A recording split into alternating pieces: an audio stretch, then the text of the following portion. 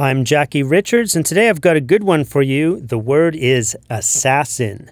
For those of you who don't know, an assassin is a murderer of an important person in a surprise attack for political or religious reasons. In investigating the origin of this word, I was completely shocked to find everything I'd been told about the origin of this word was actually wrong. The popular, yet incorrect, origin of the word goes all the way back to the Crusades. European legends about a murderous, drug-crazed sect called the Assassins grew up around the Nizaris, a group of Ismaili Shiite Muslims that held strongholds in Iran and Syria from the 11th to the 13th century. The Nizaris opposed the rule of the Seljuk dynasty and the Abbasid caliphs, who were Sunni and regarded the Nizaris as unorthodox outcasts.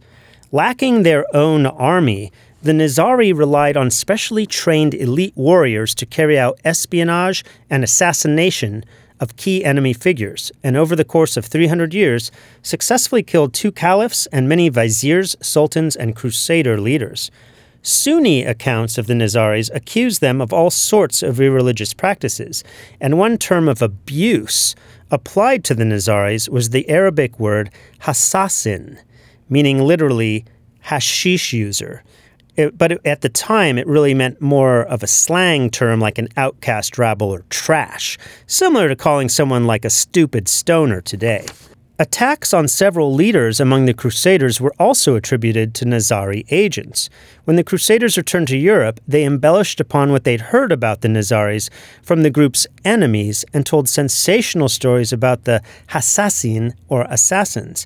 Marco Polo spun a tale of how young assassins were given a potion and made to yearn for paradise, their reward for dying in action, by being given a life of sensual pleasure before their secret missions. As the legend spread, the word hassassin passed through Italian and French and appeared in English as assassin in the 1500s, already with the meaning of a treacherous killer. But here's the problem.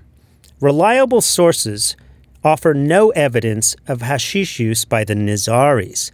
In based on texts found in Iran, their Grand Master Hassan-i-Sabah tended to call his disciples asasiyun. The word asas in Arabic means principle. The asasiyun, or the plural of asas, means then people of principle, or people who are faithful to the foundations of the faith. So foreign crusaders and travelers like Marco Polo misunderstood the name as deriving from the term hashish, the insult, instead of asasiyun, meaning people of principle. I think I killed it today, so come back tomorrow for more word history.